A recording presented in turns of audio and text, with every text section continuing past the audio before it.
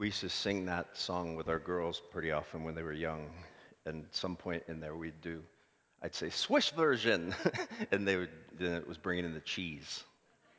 And, yeah, true, right? For those of you who have a Bible this morning with you, those of you who are godly will, um, turn to Matthew chapter 5, starting at verse 13. We continue with the Sermon on the Mount. Hear the word of God. You are the salt of the earth, but if salt has lost its taste, how shall its saltiness be restored? It is no longer good for anything except to be thrown out and trampled under people's feet. You are the light of the world. A city set on a hill cannot be hidden, nor do people light a lamp and put it under a basket, but on a stand, and it gives light to all in the house. In the same way, let your light shine before others so that they may see your good works and give glory to your Father who is in heaven. This is the word of the Lord. Let's pray.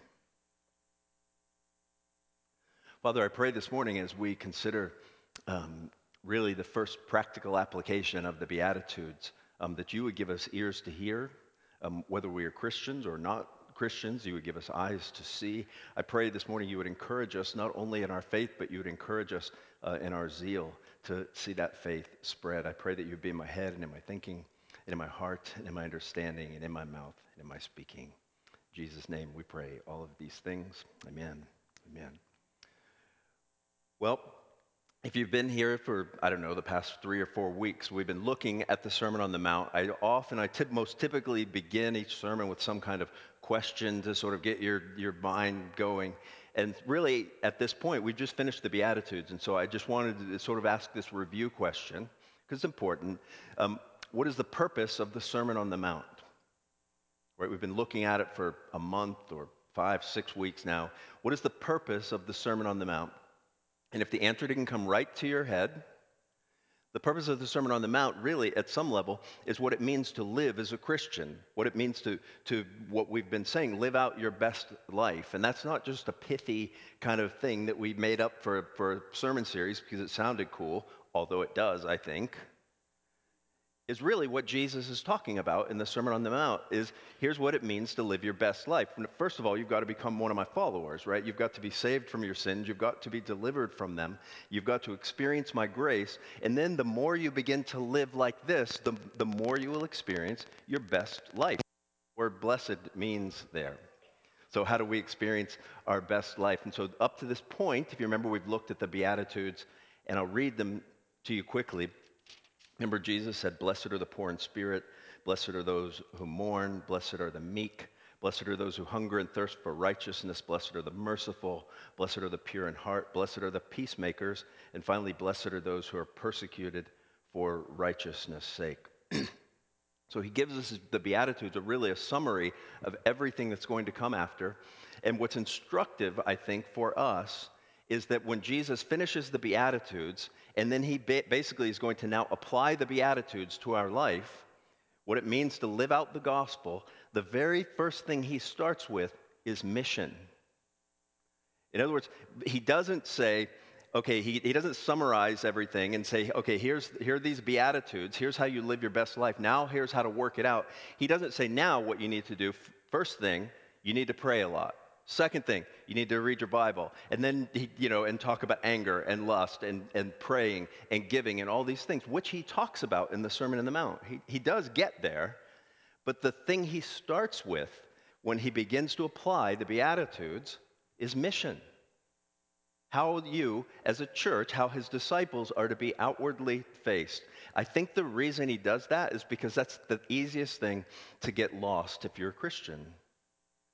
If you're a Christian, it's sort of easy to focus on things I need to do that are expected of Christians, right? I need to have a quiet time, and I need to read my Bible, and I need to pray, and I need to go in church, I need to go to small group, I need to do all of these things. And yet the place Jesus starts is you and I are supposed to be witnesses to people outside of the church. So as we look at these things today, basically we're going to only look at 2 things this morning. We're going to look at basically our calling to be salty and our calling to be seen. Now, these things, on the surface of them, on the face of them, are sort of outrageous if you have eyes to see, because these are the kinds of things we would expect Jesus to say of himself. You expect Jesus to say, I am the salt of the earth.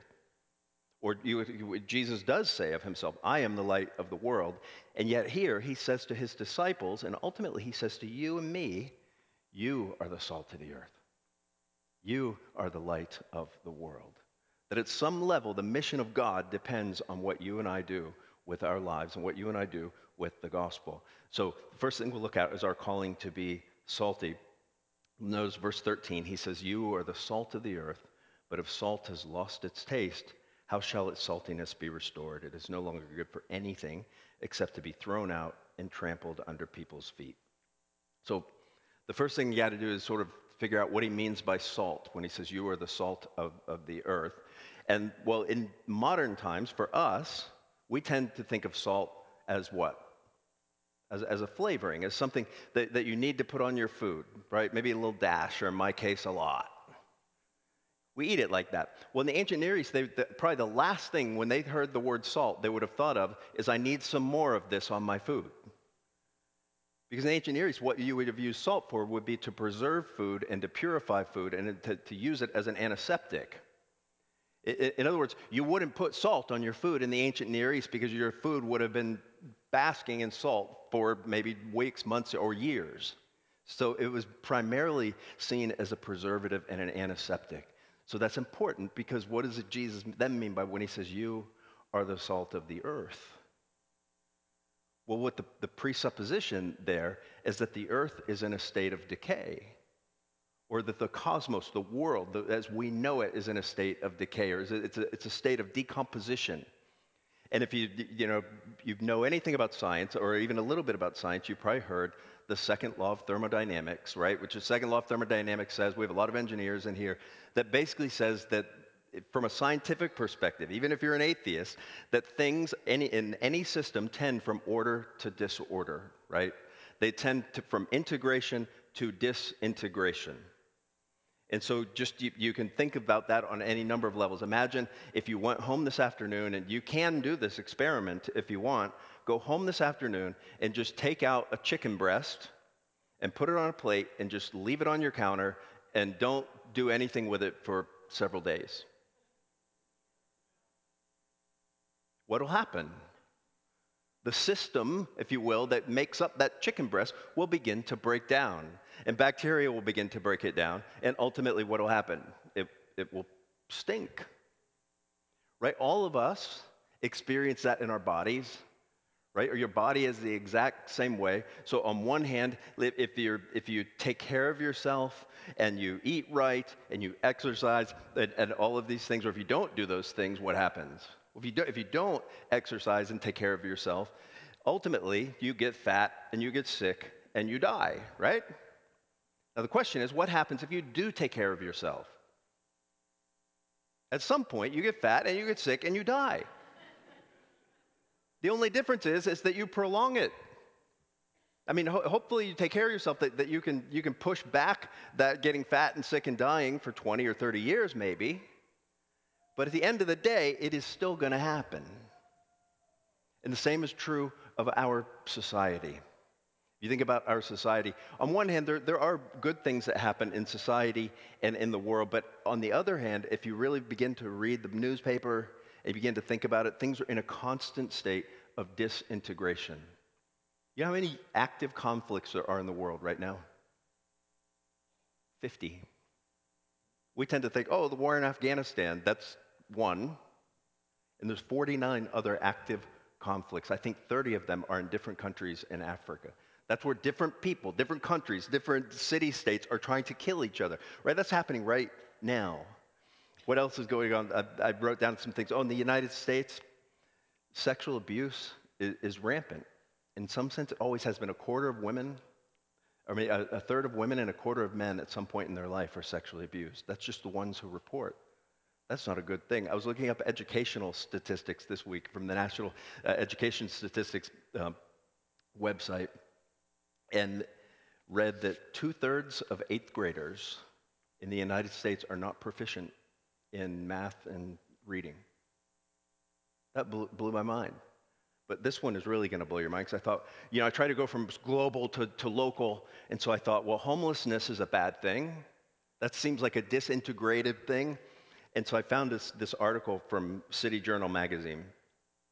And so I'm quoting Christopher Rufo, writing in City Journal magazine in fall of 2018.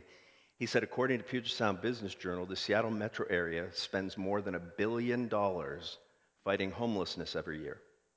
That's nearly $100,000 for every homeless man, woman, and child in King County, yet the crisis seems only to have deepened with more addiction, more crime, more tent encampments in residential neighborhoods. By any measure, the city's efforts are not working.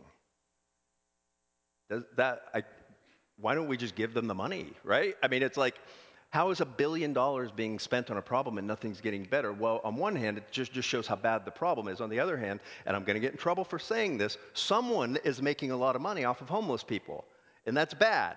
That's not a good thing, right? And so if you just look at that, we are called in the context of all of this to somehow be salt, to be a preservative, to make things better for the homeless, to make things better for children in schools, to make things better for society, to be an agent that not only preserves but purifies all of those things. And the problem is in the Bible says that the reason that society is corrupt and everything else that we look at is in a state of disintegration is because the human heart is corrupt and in a state of disintegration. One of my favorite quotes is years ago, the London Times wrote several famous authors, and they just asked them the question, what is wrong with the world? And they wrote G.K. Chesterton. They wrote, Dear Mr. Chesterton, what is wrong with the world? And he replied back to them, and I quote verbatim, Dear sirs, I am yours, G.K. Chesterton. Right? He gets it. That the problem of the human heart is this thing called sin. The reason the world is corrupt is because we are corrupt. In the midst of all this, we're supposed to be salt. And what does that mean for us? Well, that means that we are to practice incarnation. What does incarnation mean? Basically, salt is only good if it's rubbed into something. In other words, so remember when Samuel sat on that pole up here? Ever since then, our elders have been worried that I would try and up it and do something even more dangerous. And today's thing isn't more dangerous, but it does involve raw meat.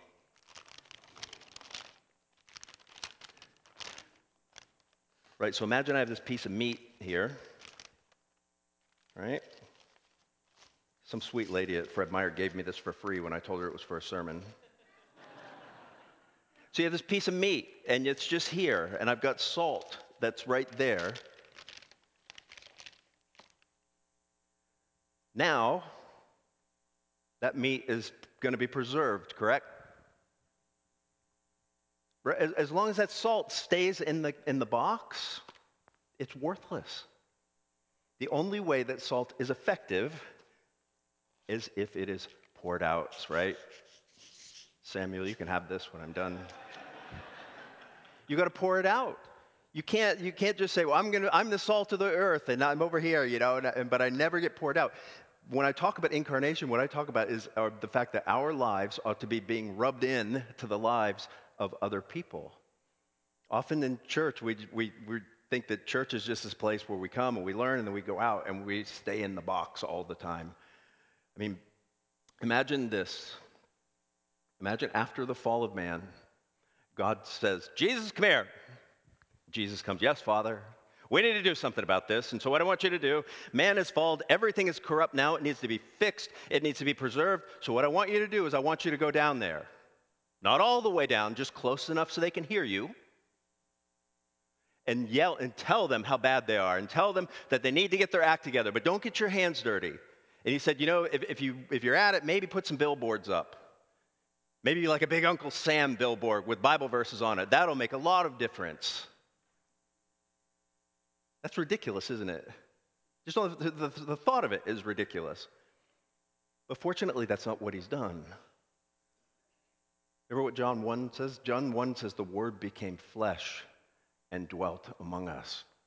that Jesus didn't avoid us. Jesus didn't avoid sinners. He actually came down, he became one of us, and pursued the very worst of sinners.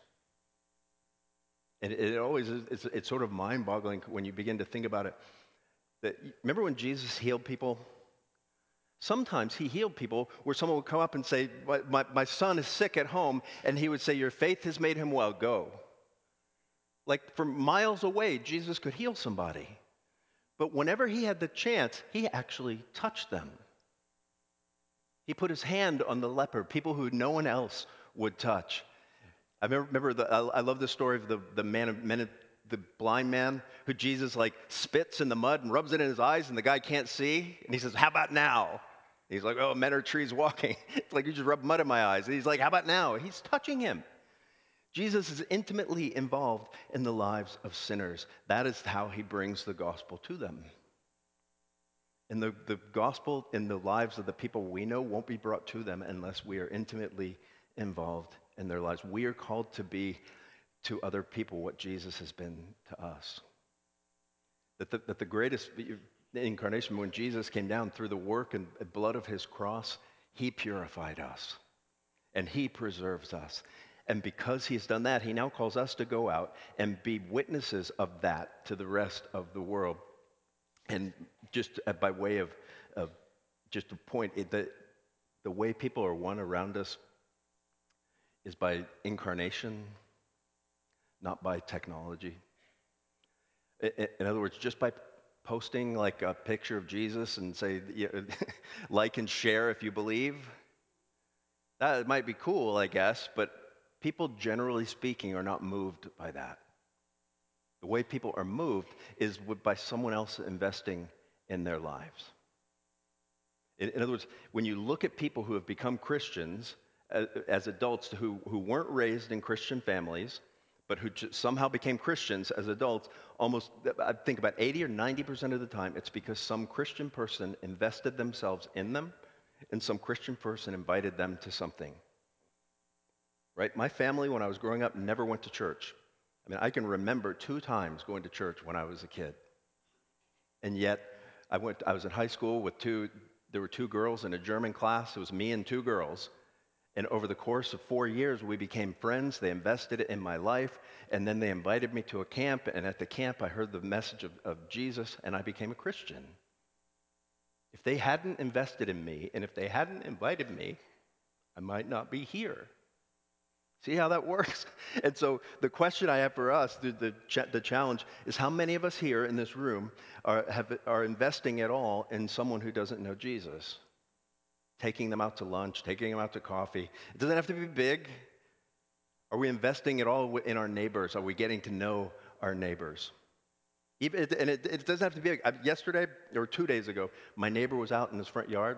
He's from Ukraine. He doesn't speak English very well. And he was digging. And I was walking to work, and I said, hey, Andre, I said, can I ask you a favor? And he said, yeah, sure. I said, when you're finished with your yard, can you go to mine and dig up all my dahlias and wash them off and then put them back in and cover them with straw? And he looked up, and he said, you're kidding. I said, of course I am. And he's like, oh, you're funny. Are you engaging, even if you're weird, right? Ask yourself that, because not only are we called to engage, not only are we called to be sort of rubbed into the lives of those around us, but we're called to be seen, and we're called to be heard. That's what Jesus is saying here. He says on one hand, he says, you're the salt of the earth, and he says that salt, if it loses its taste, how should saltiness be restored? He says if it doesn't, it's no longer good for anything except to be thrown out. And then he moves on to say that we should be seen. In verse 14, he says, you are the light of the world. A city set on a hill cannot be hidden, nor do people light a lamp and put it under a basket, but on a stand, and it gives light to all who are in the house. In the same way, let your light shine before others so that they may see your good works and give glory to your Father who is in heaven. So remember, just as I said, salt, the fact that Jesus says you need to be the salt of the earth presupposes that the earth is in a state of sort of decay. Well, when he says you're to be the light of the world, what does that presuppose about the world? that the world is in a state of darkness, that we are supposed to bear witness in the midst of the darkness and chaos that is the world. And by the way, the whole story of the Bible is about this, that God set out with a mission, and Adam and Eve just blew it and failed, and God said he was going to fix it. And then he calls Abraham, remember in Genesis chapter 12? He calls this Gentile Abraham and says, Abraham, in you, all the families of the earth are going to be blessed. That you ultimately are going to be a light to them, if you will. In Exodus chapter 19, God calls Israel together right before he gives them the Ten Commandments, by the way, and reminds them of their mission. Right? He says, you are a nation of priests, holy to God, that ultimately, Israel, you will be a light to the nations. By the time you get to Isaiah, here's what God says about Israel. In chapter 42, verse 6, he says, I am the Lord, I have called you in righteousness. I will take you by the hand and keep you. I will give you as a covenant for the people, a light for the nations, to open the eyes that are blind, to bring out prisoners from the dungeon, and from those who sit in darkness. I am the Lord, that is my name. My glory I give to no other, nor my praise to carved idols. Behold, the former things have come to pass. New things I now declare. Before they spring forth, I tell you of them. And if you remember, which I'm sure you do, before we even started, right before the Sermon on the Mount started, we heard these words from Isaiah about the people in darkness have seen a great light. So that God's people have always been called to be light. This isn't a new thing Jesus is calling them to. Now, the thing is, what he's calling them to now is that they are to not just be light, but actually we are to be reflected light. Because notice what Jesus says of himself in John chapter 1, verses 4 through 9. Jesus says, in him, or the Bible says, in him was life, and life was the light of men. Light shines in the darkness, and the darkness has not overcome it. There was a man sent from God whose name was John. He came as a witness to bear witness about the light, that all might believe through him. He was not the light, but came to bear witness about the light. The true light, which gives light to everyone, was coming into the world. That's Jesus.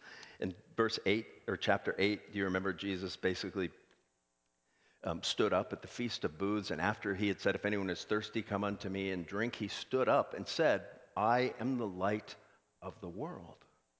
If anyone follows me, he will not walk in darkness, but will have the light of life. And then in chapter 12, shortly before he's getting ready to go to his cross, basically, Jesus says this to his disciples. He says, Jesus said to them, the light is among you for a little while longer. Walk while you have the light, lest darkness overtake you. The one who walks in the darkness does not know where he is going. While you have the light, believe in the light, that you may become sons of the light. And so the light we have is a reflected light, and given what Jesus said, all the things I've just taken as a context for Jesus saying, now to us, you are the light of the world. So what does he expect from us when he says you are the light of the world? Two or three things. The first thing, look at verse 14. He says, you are the light of the world. A city set on a hill cannot be hidden. So what does he expect of us there? I think if you're a follower of Jesus, he expects you to be seen, and he expects you to be heard. Now that's different from he doesn't expect you to be obnoxious, and he doesn't expect you to constantly be in people's face or constantly leaving out religious literature on people's desks at work until everyone hates you.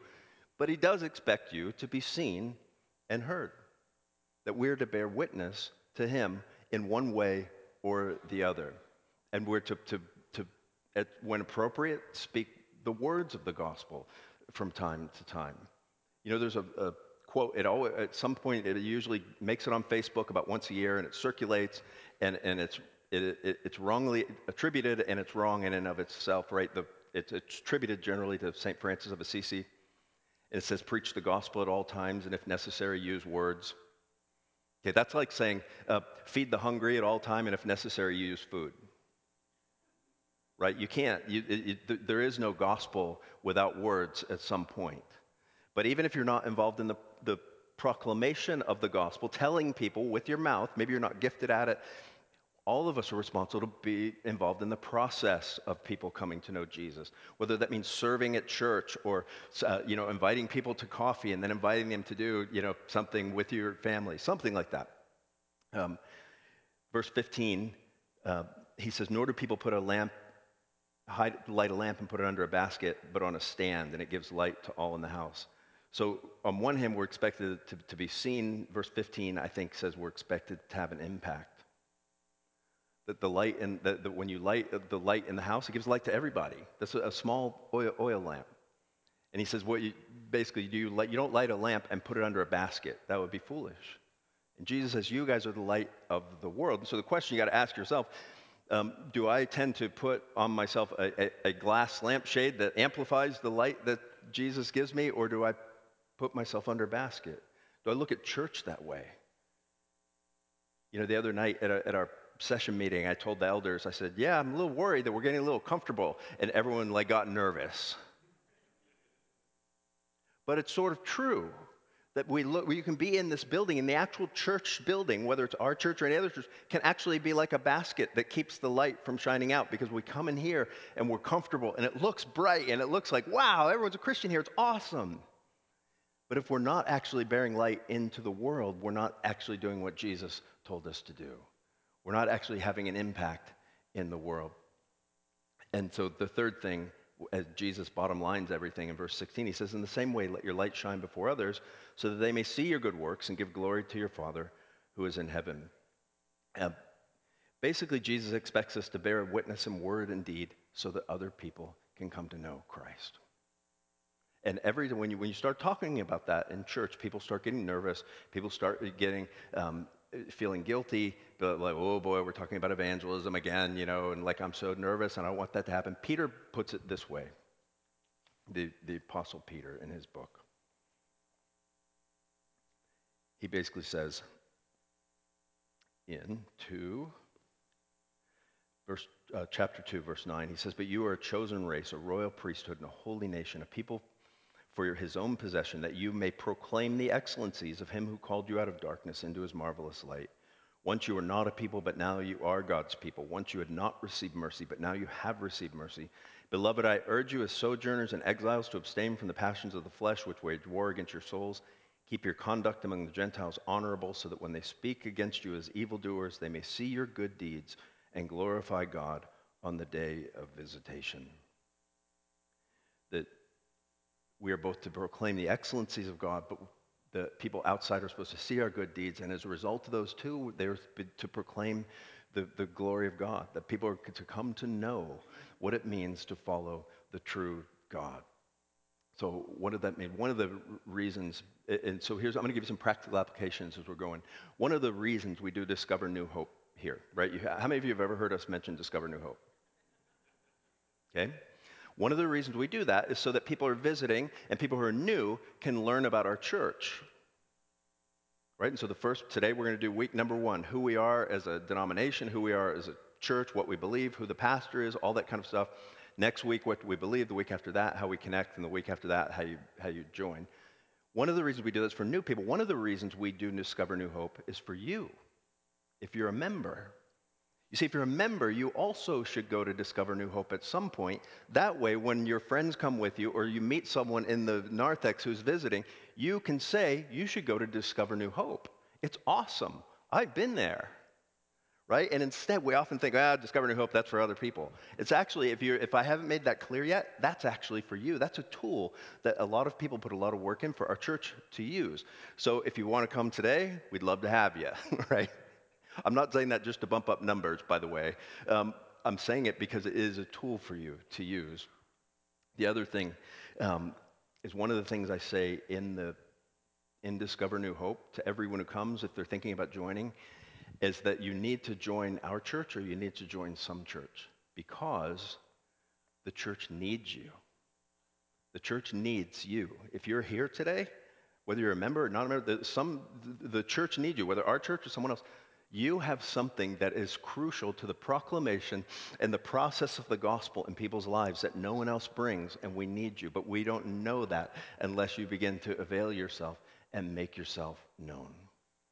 So one thing I want to do today, I want to leave you with a challenge, is today when you leave here and you go home, when you finally get home, maybe you go to lunch after, whatever you do, when you finally get to your house and you walk up to the front door, I want you to stop and not walk in, but instead turn around so that your front door is now at your back, And I want you to look around at your neighborhood, and I want you to think to yourself, basically, um, the, the people that you see, every house that you see, unless you know differently, is your responsibility.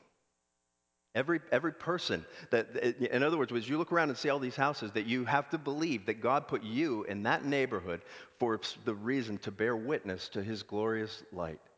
And maybe you talk to your kids about that.